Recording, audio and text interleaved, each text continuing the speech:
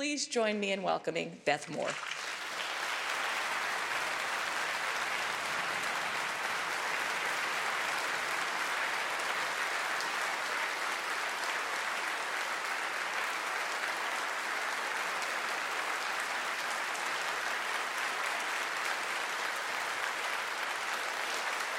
I'm so grateful. Thank you for your kindness to me. It is my great privilege to be able to serve you this late morning, and I feel as at home as these next few words would indicate to you, as I am in First Baptist Church of Waco. I was raised in First Baptist Church of Arkadelphia, Arkansas, and moved to Houston, Texas, and joined First Baptist Church Spring Branch. I spent the next 30 years at First Baptist Church of Houston, Texas. So if that tells you anything at all, I had to smile when I saw the doctor before my name in the program, because I don't have an earned doctorate, but if I did, it would be in being First Baptist. So I hope that is of some comfort level to you, that I do bring that experience. I love the Word of God. I've said so many times that the Son of God saved my soul and the Word of God saved my mind, and I mean that in every conceivable way. I was raised in a very troubled home, a very unstable home, where I fell victim to childhood abuse and also went through the confusion of watching the perpetrator then at church serve in very, very outward roles and very prominent roles. So it was quite a way to grow up, but in a way that I can only give glory entirely to Jesus. There was something that happened in Sunday school in those baby bear chairs that I believed. I had been given, I suppose you would call it, the gift of faith, because I had every reason not to believe that someone who was in that kind of authority would always be safe. But he has been the love of my life, and it is my great joy to be able to speak of him today, and I will do so from the pages of the book of Acts. Would you turn with me there? The name of this message is Knowing This from That. Let me say that again, knowing this from that. And if you'll permit me, I'll take a few minutes to build up to that, pour a little bit of foundation for it. It is my normal practice in my own disciplines for the faith. In the early morning, I just read through one book of the Bible after another. Sometimes I will do the year plan where it's going through the Bible over the course of those 12 months, but it's not my preference. And it's not my preference because it goes too quickly. I like to slow it down some and take it in. And, I figure whenever I'm finished with it, I'm finished with it, and then I start all over again. And I'll normally go back and forth between the Old and New Testament. I just sort of do my thing. And this year I began with Genesis and Exodus, and then I went to Matthew and Mark, and I just go back and forth and read through one book of the Bible at a time. My journal open, my pen out, taking notes or praying through it, whatever way that the Holy Spirit seems to be leading. And so some months ago, I was in the Gospel of Luke, and I do so dearly love it. I am intrigued, and this is 62 and a half years in, to being mesmerized by the inspiration of the God-breathed word. That somehow a writer that began with, in the beginning was the Word, and the Word was with God, and the Word was God. And we beheld his glory as the one and only. Then there's another who said, many have undertaken to draw up an account of the things that have been fulfilled among us, just as they were handed down to us by those who from the first were eyewitnesses and servants of the word. Therefore, since I myself had carefully investigated everything from the beginning, it seemed good also to me to write an orderly account for you. What in the world is that? How marvelous and how beautiful. And what he did was write the Gospel of Luke. And then he refers to it in Acts 1, and I'll read verse 1. Though our reader has read through these portions, I'll pick out just a couple of verses and then go to our main part.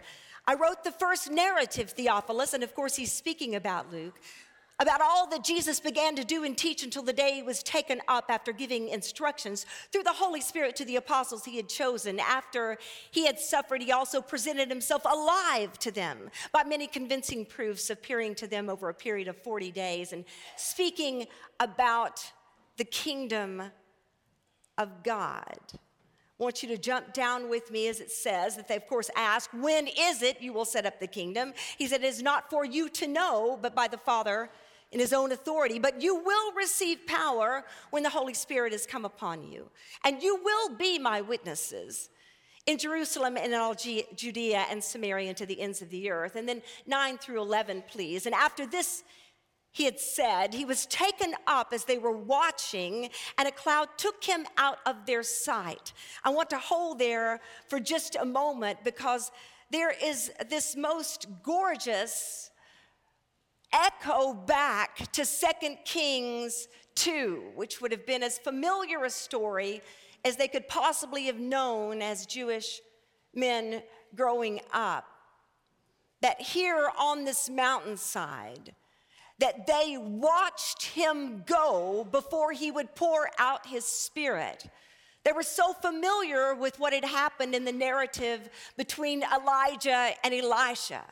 And 2 Kings 2 just begins by telling us it came time for God to take Elijah up in a whirlwind. And so he had these places that he needed to go to be right where he was to be, and Elisha kept following him. He kept trying to say goodbye to him. Elisha would not say goodbye, but continued to follow him. And so Elijah, then it says, comes to the Jordan River, and he takes off his cloak, and he strikes the water with it, and the water divides to the right and to the left, and the two of them, Elijah and Elisha, cross over together. And Elijah asks Elisha, tell me, what can I do for you before I am taken from you? And Elisha asks for something that perhaps we are very familiar hearing. Let me inherit a double portion of your Spirit, he says. Well, Elijah answers back to him, you've asked a difficult thing, but if you see me when I am taken from you, it will be yours. Sure enough, you know how the story goes. Elijah is taken up in the whirlwind, and it says in verse 12 of 2 Kings 2, Elisha saw it, cried out, my father, the chariots and horsemen of Israel. And Elisha saw him no more, and he took hold of his garment, and he tore it in two. Then he picked up Elijah's cloak that had fallen from him and went back and stood on the bank of the Jordan. And he took that cloak that had fallen from Elijah, and he struck the water with it. And he said the most interesting thing, where now is the Lord, the God of Elijah? In other words, I suppose he's gone now. Will I ever know the same God that Elijah knew? Only a strange thing, and I've always wondered, did he strike the water with the cloak out of frustration, or did he expect what he got? One way or the other, he struck the water, and the water, oddly, but by no coincidence, split right in two, just as it had for Elijah. For the truth of it was, he had the same God as the former prophet had. Turn those many, many chapters and centuries later to Acts chapter 1. And you see some of the significance in a narrative that they saw him with their own eyes, watching. Only this was no mere prophet. This was the Son of God, and they knew it. And it says, and I pick up back at 9 again, after he had said this, he was taken up as they were watching, and a cloud took him out of their sight. Verse 10, while he was going, they were gazing into heaven. Now, I know that you and I, many of us who've been raised in the faith, have heard about the ascension so many times, it's just normal to us that he's just like lifting off the mountain, but I really think we should tarry with it a minute, because it is a strange thought that there Jesus is on the top of the Mount of Olives, and he's going to lift off of it right in front of them. Well, no kidding that they're gazing into the heavens. What else would you do with the feet of Jesus just like dangling in the sky until a cloud comes and overtakes him? And so it says that while they were going and gazing into heaven, suddenly two men in white clothes stood by them, and you have to wonder if they were the ones that had been seen at the tomb, his guards. In verse 11, they said, "Men of Galilee, why do you stand looking up into heaven? This same Jesus who has been taken for you into heaven will come in the same way that you have seen him going into heaven." And it says, and I'll read 12 through 14, "Then they returned to Jerusalem from the Mount of Olives, which is near Jerusalem, a Sabbath day's journey. And when they arrived, they went to the room upstairs where they were staying." And familiar names to us: Peter, John, James, Andrew, Philip, Thomas, Bartholomew, Matthew, James, the son of Alphaeus, Simon the Zealot, and Judas, the son of James. And they were all continually united in prayer along with the women, including Mary, the mother of Jesus, and his brothers. So rewind just a little bit with me when I told you that I went straight from reading the Gospel of Luke to deciding what I was going to read next just a couple of months ago. And it just seemed to me it might be a good thing to move straight from Luke into Acts because it was the sequel. Go on with it. So as I began to read it, just right next to the gospel, did not miss a beat, the very next morning after I'd finished Luke chapter 24, I started Acts chapter 1, I began to notice something that stood out to me. And to me, maybe I'm overstating it, but to me, one of the most marvelous things about the Word of God is no matter how many years you study it, no matter how intensely, no matter how many times, for any of us, I taught Sunday school for 23 years. Do I have any Sunday school teachers in the house? You go by a program where over this many sets of years, you have taught all the way through the Bible. I had done that. I have no idea how many lessons through the years, cabinets and cabinets and cabinets full of lessons, in-depth Bible studies, but still the most marvelous thing about it is it doesn't matter how many times you've seen a passage, all of a sudden something jumps out at you.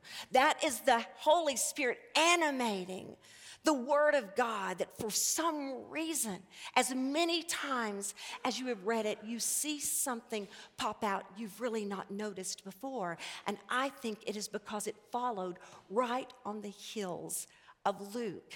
I want you to hear it. I'm going to read portions of it, and I just want you to listen for it. Acts chapter 2, you know how it begins. It's the day of Pentecost. Finally, it arrives. They're gathered in one place. Suddenly, a sound like that of a violent rushing wind came from heaven. It filled the house where they were staying, and they saw tongues like flames of fire that separated and rested on each one of them. They were all filled with the Holy Spirit and began to speak in different tongues as the Spirit enabled them. And of course, there were Jews staying in Jerusalem, devout people from every nation under heaven. And when that sound occurred, they became confused, looking around, going, we're each hearing it in our own language. We know a lot about this story. We know how they say, these men must be drunk on new wine. And it says in verse 14, pick up with me there, 2:14, Peter stood up with the 11, raised his voice and proclaimed to them, fellow Jews, and all you residents of Jerusalem, let me explain to you and pay attention to my words. For these people are not drunk as you suppose, since it's only 9 a.m. On the contrary, this is what was spoken through the prophet Joel, and it will be in the last days, says God. I will pour out my Spirit on all people. Then your sons and your daughters will prophesy. Your young men will see visions, and your old men will dream dreams, and I will even pour out my Spirit on my servants in those days, both men and women, and they will prophesy. I will display wonders in the heavens above and Signs on the earth below, blood and fire and a cloud of smoke, and the sun will be burned to darkness and the moon to blood before the great and glorious day of the Lord comes, and that everyone who calls on the name of the Lord will be saved. Verse 22, fellow Israelites, listen to these words. This Jesus of Nazareth was a man attested to you by God with miracles, wonders, and signs that God did among you, just as you yourself know. Would you look with me at verse 32? Same chapter, Acts 2. God raised this Jesus. We are all witnesses of this. Therefore, since he has been exalted to the right hand of God and has received from the Father the promised Holy Spirit, he has poured out what you both see and hear. For it was not David who ascended into the heavens, but he himself that says, the Lord declared to my Lord, sit at my right hand until I make your enemies your footstool. Stay with me, verse 36. Therefore, let all the house of Israel know with certainty that God has made this Jesus, whom you crucified, both Lord and Messiah. This Jesus, this Jesus, this Jesus, this Jesus. Go further in Acts, and Luke will continue to refer not only to Jesus, but he will say again and again, this Jesus. If you have an ESV, it says in Acts 1:11, this Jesus. But I love the way it is said in the CSV that I'm reading out of, the NIV, the New King James, and the NET that says, this same Jesus. It says in verse 1:11, men of Galilee, why do you stand looking up into heaven? This same Jesus who has been taken from you into heaven will come in the same way that you have seen him go. Knowing this from that,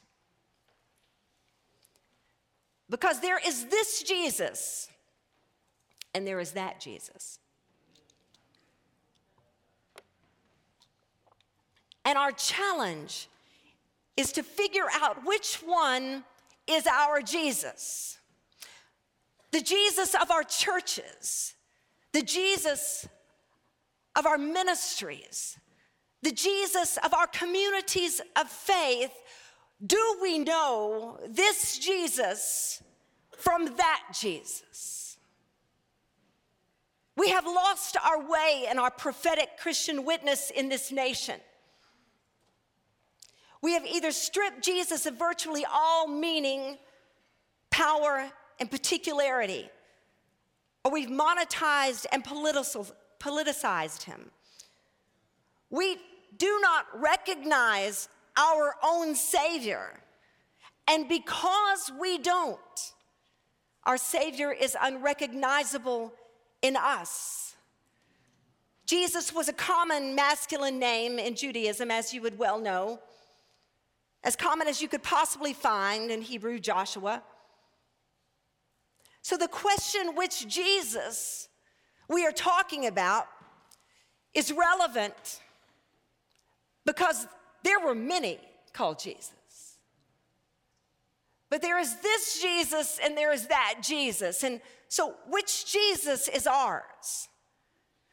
Our era, not so unlike many others, is marked by the exploitation of Jesus.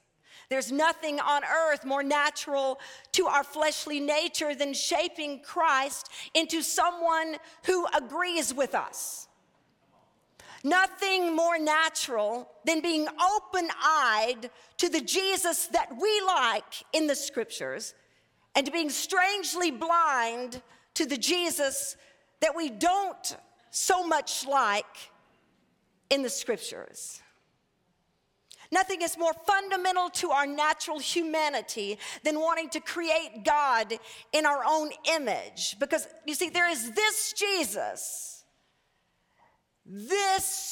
Jesus, Luke writes. And then there is that Jesus. And that Jesus, he pretty much always sees eye to eye with us. That Jesus is offended over the very same things that offend us. That Jesus is repelled by the very same people who repel us. And that Jesus, he evolves. And we want him on our side, but this Jesus wants us on our knees. This Jesus said, "Follow me and I will make you fishers of people."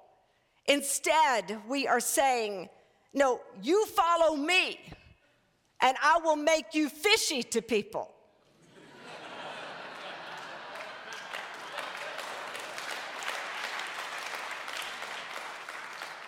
Jesus defies our categories. You cannot make him a religious or political, conservative or liberal. While he is not apolitical, we cannot stuff him into our partisan categories. Yes, he was a man of sorrows and acquainted with grief, and also a man who termed himself as being full of complete joy. He is Jesus, who is not just with us. His Spirit is also in us. He is Jesus who is not only in us, but he is also with us. This Jesus who in our day also would have been crucified. We would have not have liked him any better than they did. We too would have either yelled, "Crucify him," or we would have scattered like mice. And I can tell you this, if you've got a Jesus that never offends you, it is that Jesus, because it is not this Jesus. It is not this Jesus. This same Jesus, the eternal Son of God, who said, "Before Abraham was, I am," the same yesterday, today, and forever. The one who, according to John 12:41, was seen by Isaiah, seated high upon a throne, exalted.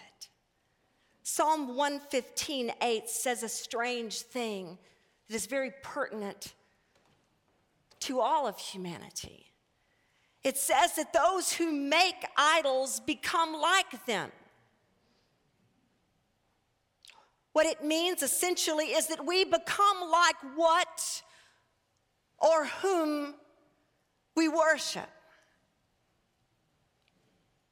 I believe this is true even in regard to who we fashion Jesus to be, who we are becoming in our devotion to him, because in this, we will see a glimpse of who we believe him to be.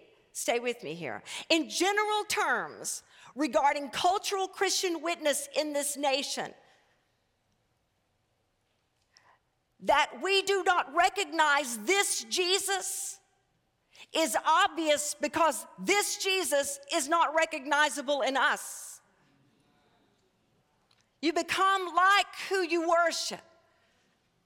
And I suggest to you that we are worshiping some that Jesus if this is our present witness in this world. And I'm speaking, of course, in general terms, knowing there are many exceptions.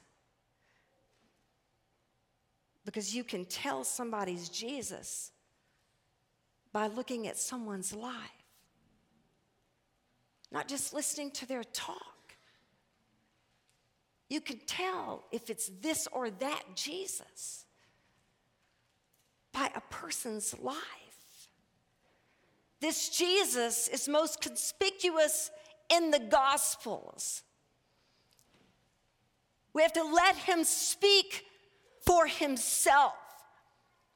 What were his ways in serving and reaching people?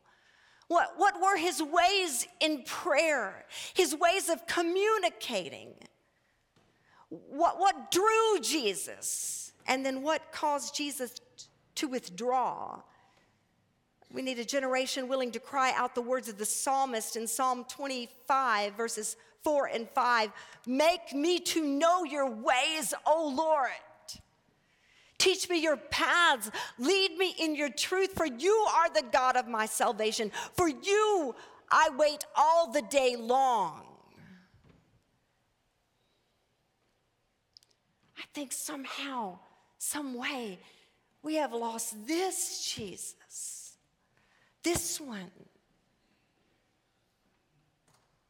shown so beautifully to us,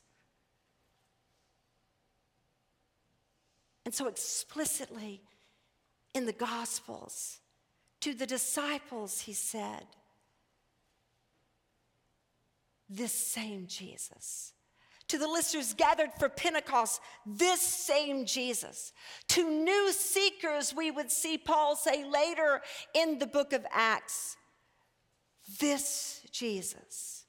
So I'm going to look at a couple of places those words pop up in the book of Acts. Would you look with me in Acts 4, and I'd like to read verses 5 through 12.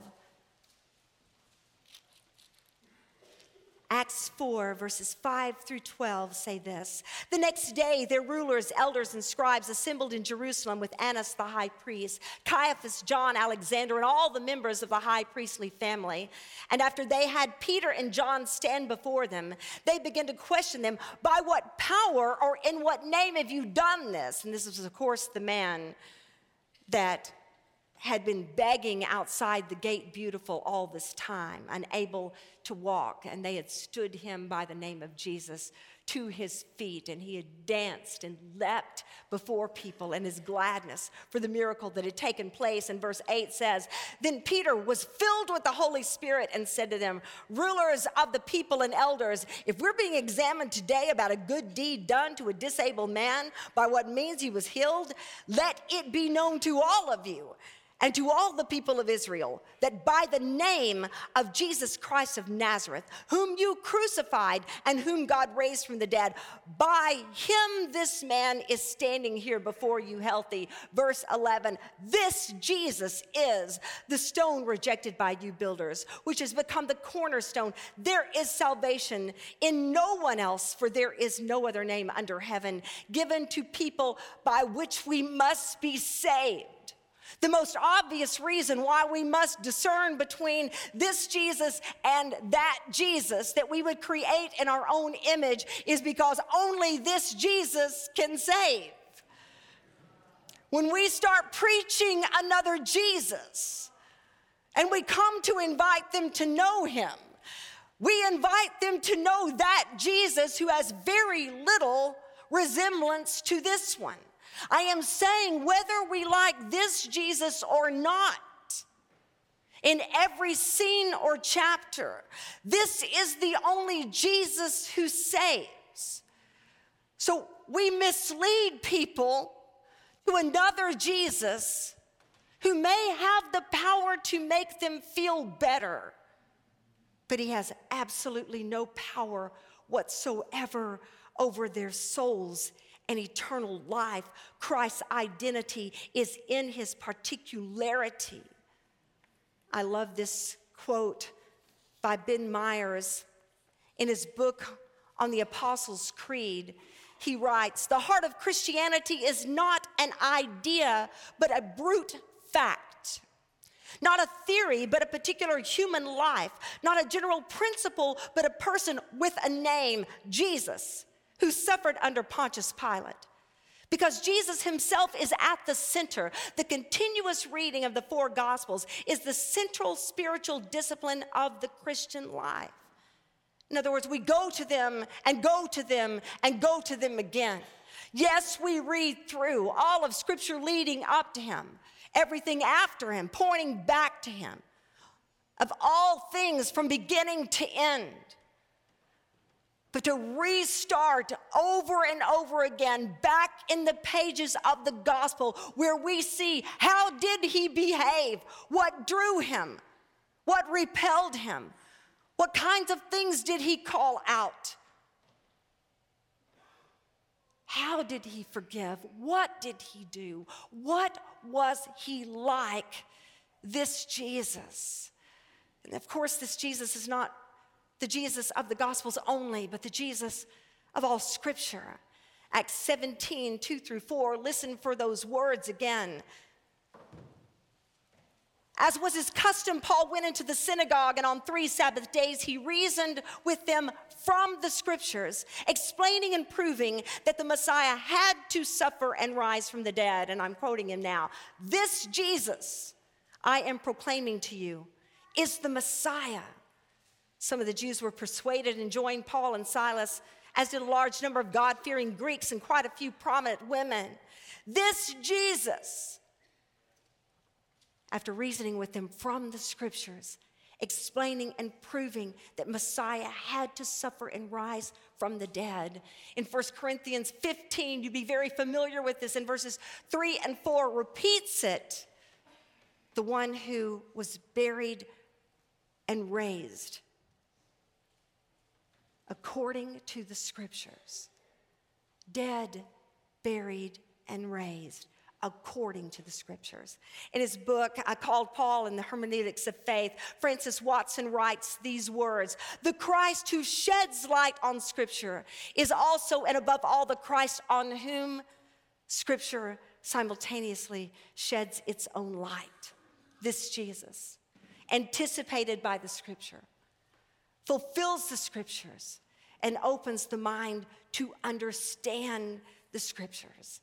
I would like to say this because I have the privilege of having received this invitation from you and to be representative of my gender in this place, along with another servant who will serve you as well. This Jesus still calls, cloaks, and gifts women to serve him. Amen. I'll say again, this Jesus, I don't know about that Jesus. I don't know.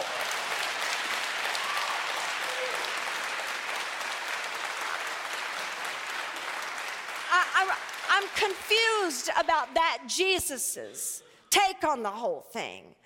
But I'm not confused about his take on this, because he was blatant. The one who is the way went out of his way over and over again to give dignity to women. Luke, of all the gospel writers, you would know this. Make sure that we know this. He could not be more intentional about making this point, and not only in his gospel, but also in Acts. Just want to throw out a couple of places you see it so blatantly. You saw it back in Acts 1:14, where it says, they were all continually united in prayer along with the women, including Mary, the mother of Jesus, and his brothers. Almost certainly when he says including the women, he's giving familiarity to what he has already written.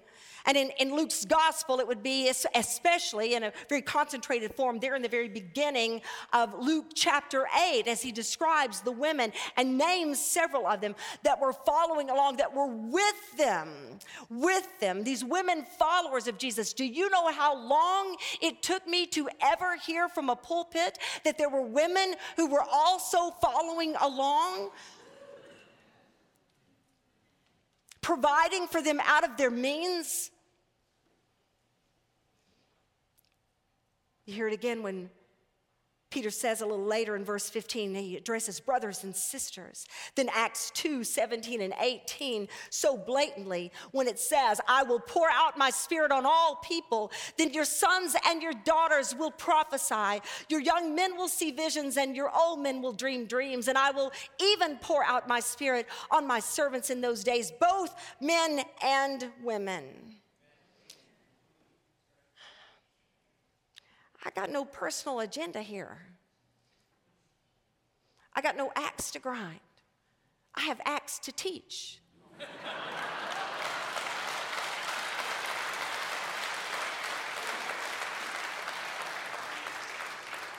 In particular, chapters 1 and 2. The books of Luke and Acts don't present women displacing men, but they certainly do show the Holy Spirit placing women solidly in the gospel work. This Jesus, I don't know about that Jesus. I have not come to you today to talk to you about that Jesus. I have become very, very discouraged about that Jesus. But as far as I can tell, this Jesus right here did not dream of wasting half the gospel witness on the planet.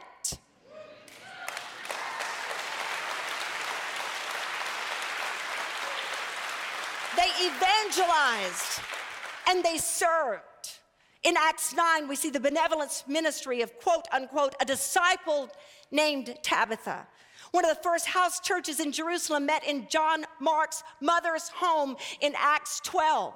Had a colorful discussion with a brother not long ago who thinks that these women who were having these churches in their homes were simply offering them a place to sit down and maybe some cookies. And I'm going to tell you something. I'm all about cookies.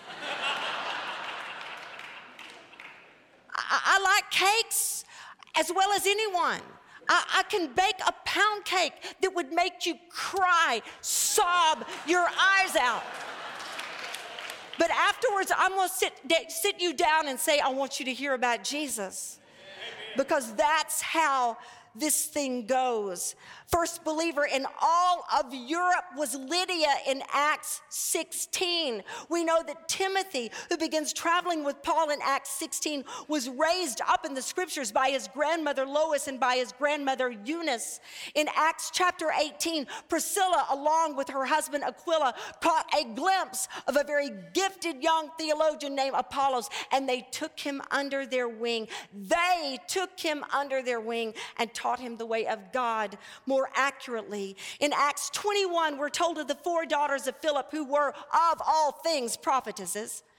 This is several decades after the outpouring of the Holy Spirit in Acts 2. The reason why that is so important is because you will be told over and over again, as I have been told, that it was just that initial outpouring of the Holy Spirit that had anything to do with women really speaking.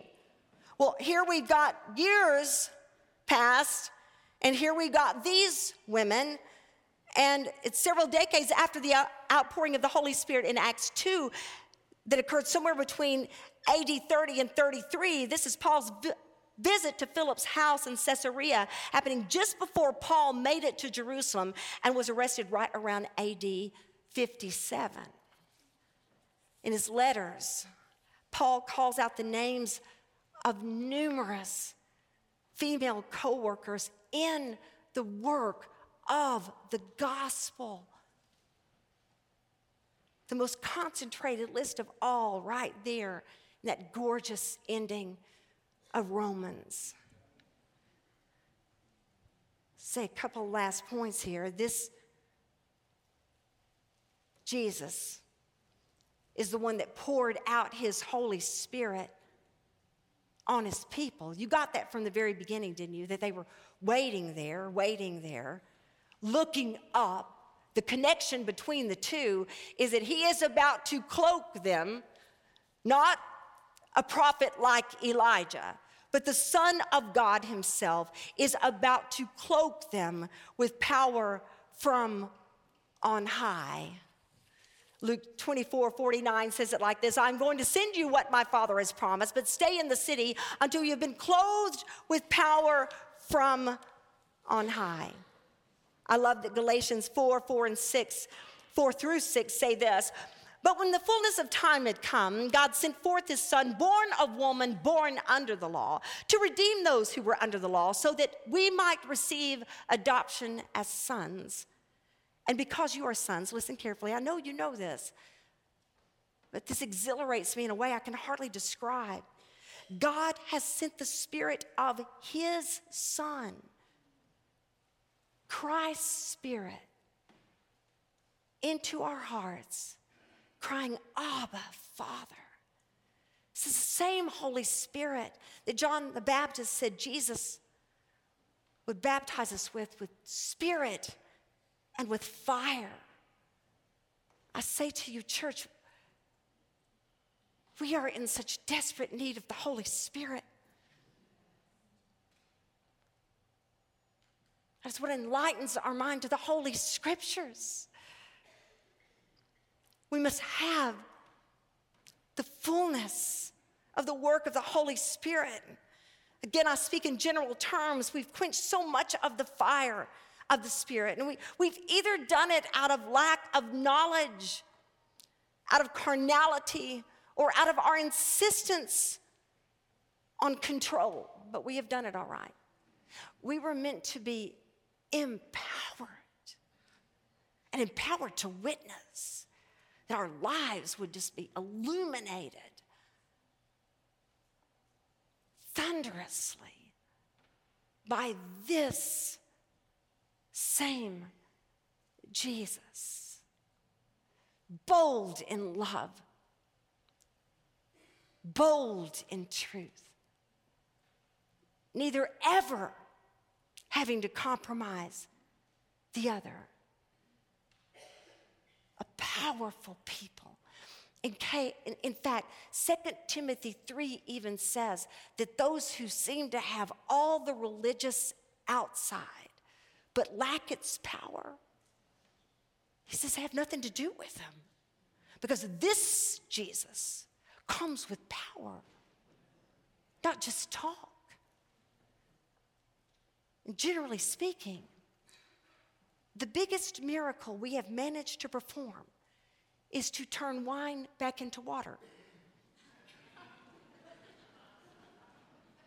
There surely are bigger wonders than that. He is still distributing gifts, still equipping to testify, still burning our tongues where we cannot keep to ourselves what we have seen and heard of Jesus. Listen, we can be too cool for tongues of fire. In fact, I'm going to tell you something. There is such a thing as being way too cool for Jesus to use you feverishly. Because if you do not think he is willing to make you look ridiculous, if that's what it takes,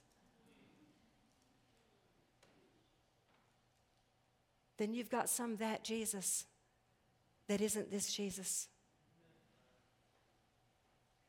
Because as Paul said, if I'm a fool, let me be a fool for the sake of Christ.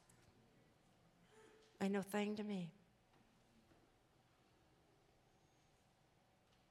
I'll lastly say this, if you'll turn with me to Acts chapter 6, I'll start reading at verse 7.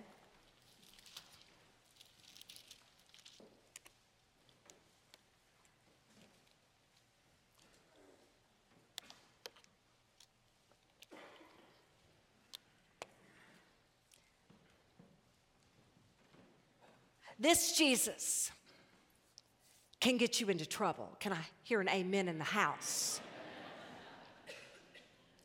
This Jesus, I don't know about that Jesus. I have a feeling that that Jesus is much safer. This Jesus can get you in a whole lot of trouble. Acts 6, 7 through 15. So the word of God spread, the disciples in Jerusalem increased greatly in number, and a large group of priests became obedient to the faith. It's so important to see those words because of where this is about to go. By the time it hit the priesthood and they were believing that Jesus was the Messiah, there was a serious problem. Now Stephen, verse 8, full of grace and power, was performing great wonders and signs among the people. Opposition arose, however, from some members of the freedmen's synagogue, composed of both the Cyrenians and the Alexandrians, and some from Cilicia and Asia, and they began to argue with Stephen. But they were unable to stand up against his wisdom and the spirit by whom he was speaking. Then they secretly persuaded some men to say, we heard him speaking blasphemous words against Moses and God. And they stirred up the people, the elders, the scribes. So they came and seized him and took him to the Sanhedrin. And they also presented false witnesses who said, this man never stopped speaking against this holy place in the law. Please listen carefully. For we have heard him say that this Jesus, everybody say this Jesus, of Nazareth will destroy this place and change the customs that Moses handed down to us. And verse 15 says, and all who were sitting in the Sanhedrin looked intently at him and saw that his face was like the face of an angel. You know, we hear stories like these from the scriptures, from the time we're little bitty kids, if you were raised in the church like I was. And those stones can soften on us. I cannot think of much more violence than being stoned to death.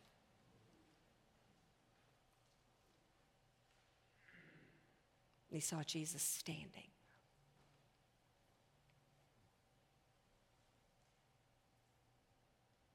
Welcoming him home. There is this Jesus and that Jesus. That Jesus would never put us in awkward positions with those in our sphere of influence or call us to speak boldly to those who didn't already believe. That Jesus would never put our lives at risk or really call us to lay anything down that was precious to us or call us to give anything up. That Jesus doesn't make us uncomfortable. He gets it. That Jesus calls us to take up our car and follow him to church.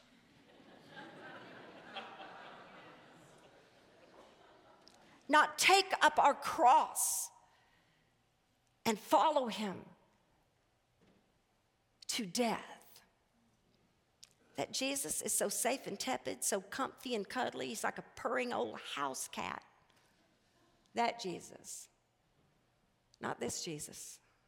This Jesus is a lion. He led his disciples to know when they needed to slip out of a crowd and escape trouble and when they needed to stay put, be persecuted, arrested, sometimes beaten, sometimes in prison, and sometimes put to death. Listen, it is this same Jesus who makes us no longer that same person. Can I hear anybody testify in the house? That same woman, that same man, this same Jesus makes us different. This same Jesus in Revelation 1 was such an overwhelming revelation of Jesus that John felt like a dead man, laid his hand upon John and said words that simply could not be more familiar to John. Don't be afraid. Jesus warned them when they'd be persecuted for his name's sake. Told them. Matthew 10, Luke chapter 10. This is what's going to happen to you. And then he would say at the end of the discourse, don't be afraid. When they were terrified by the storm and even more terrified by what they thought was a ghost walking on the water, don't be afraid. It is I. Peter and James and John on the Mount of Transfiguration, bright cloud envelops them. God spoke from the cloud, "This is my beloved Son with whom I am well pleased. Listen to him." They fell down on their faces in terror. Jesus touched them and said, don't be afraid. This Jesus, I don't know about that Jesus, but I can tell you this. Whatever may come, be it discomfort, embarrassment, pain,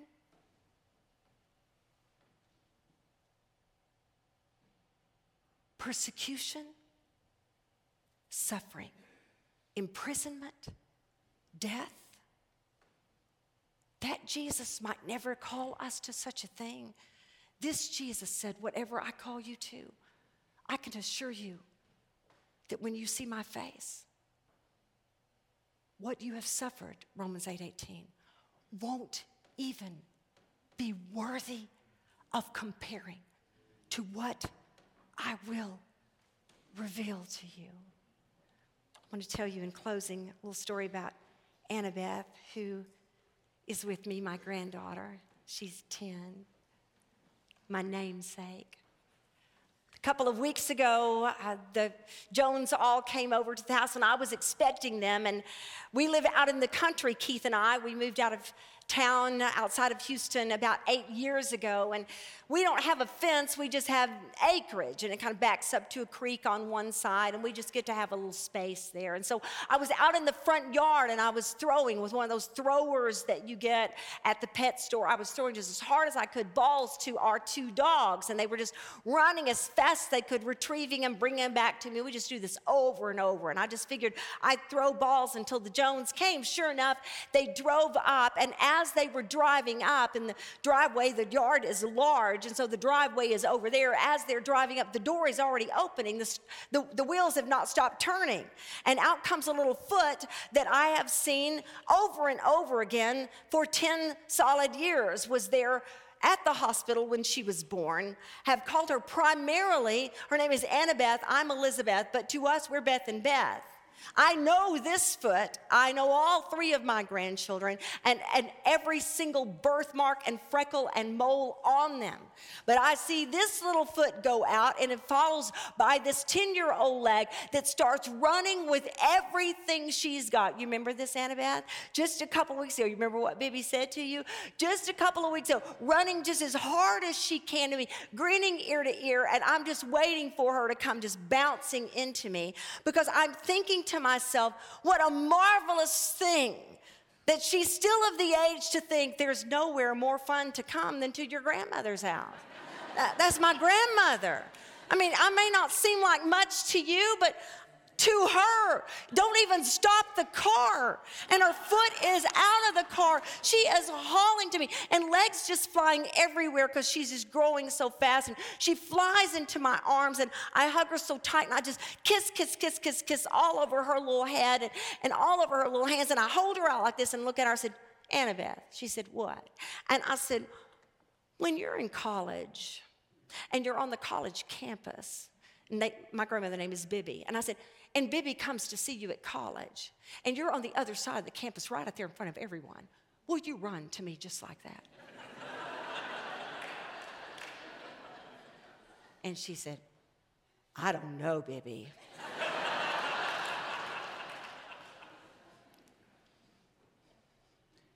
I don't. There's this face that I cannot wait to see, that I have never seen. Someone asked me not long ago, Beth, of all the places you've ever traveled, which one is your favorite? And I tried to answer because I love to make a good grade. I love to. I thought, I want to do this well. I want to do this well. But I just didn't have an answer. I finally looked at her and said, I haven't been there yet. I have a favorite place I have not been. I have a favorite face I have not seen.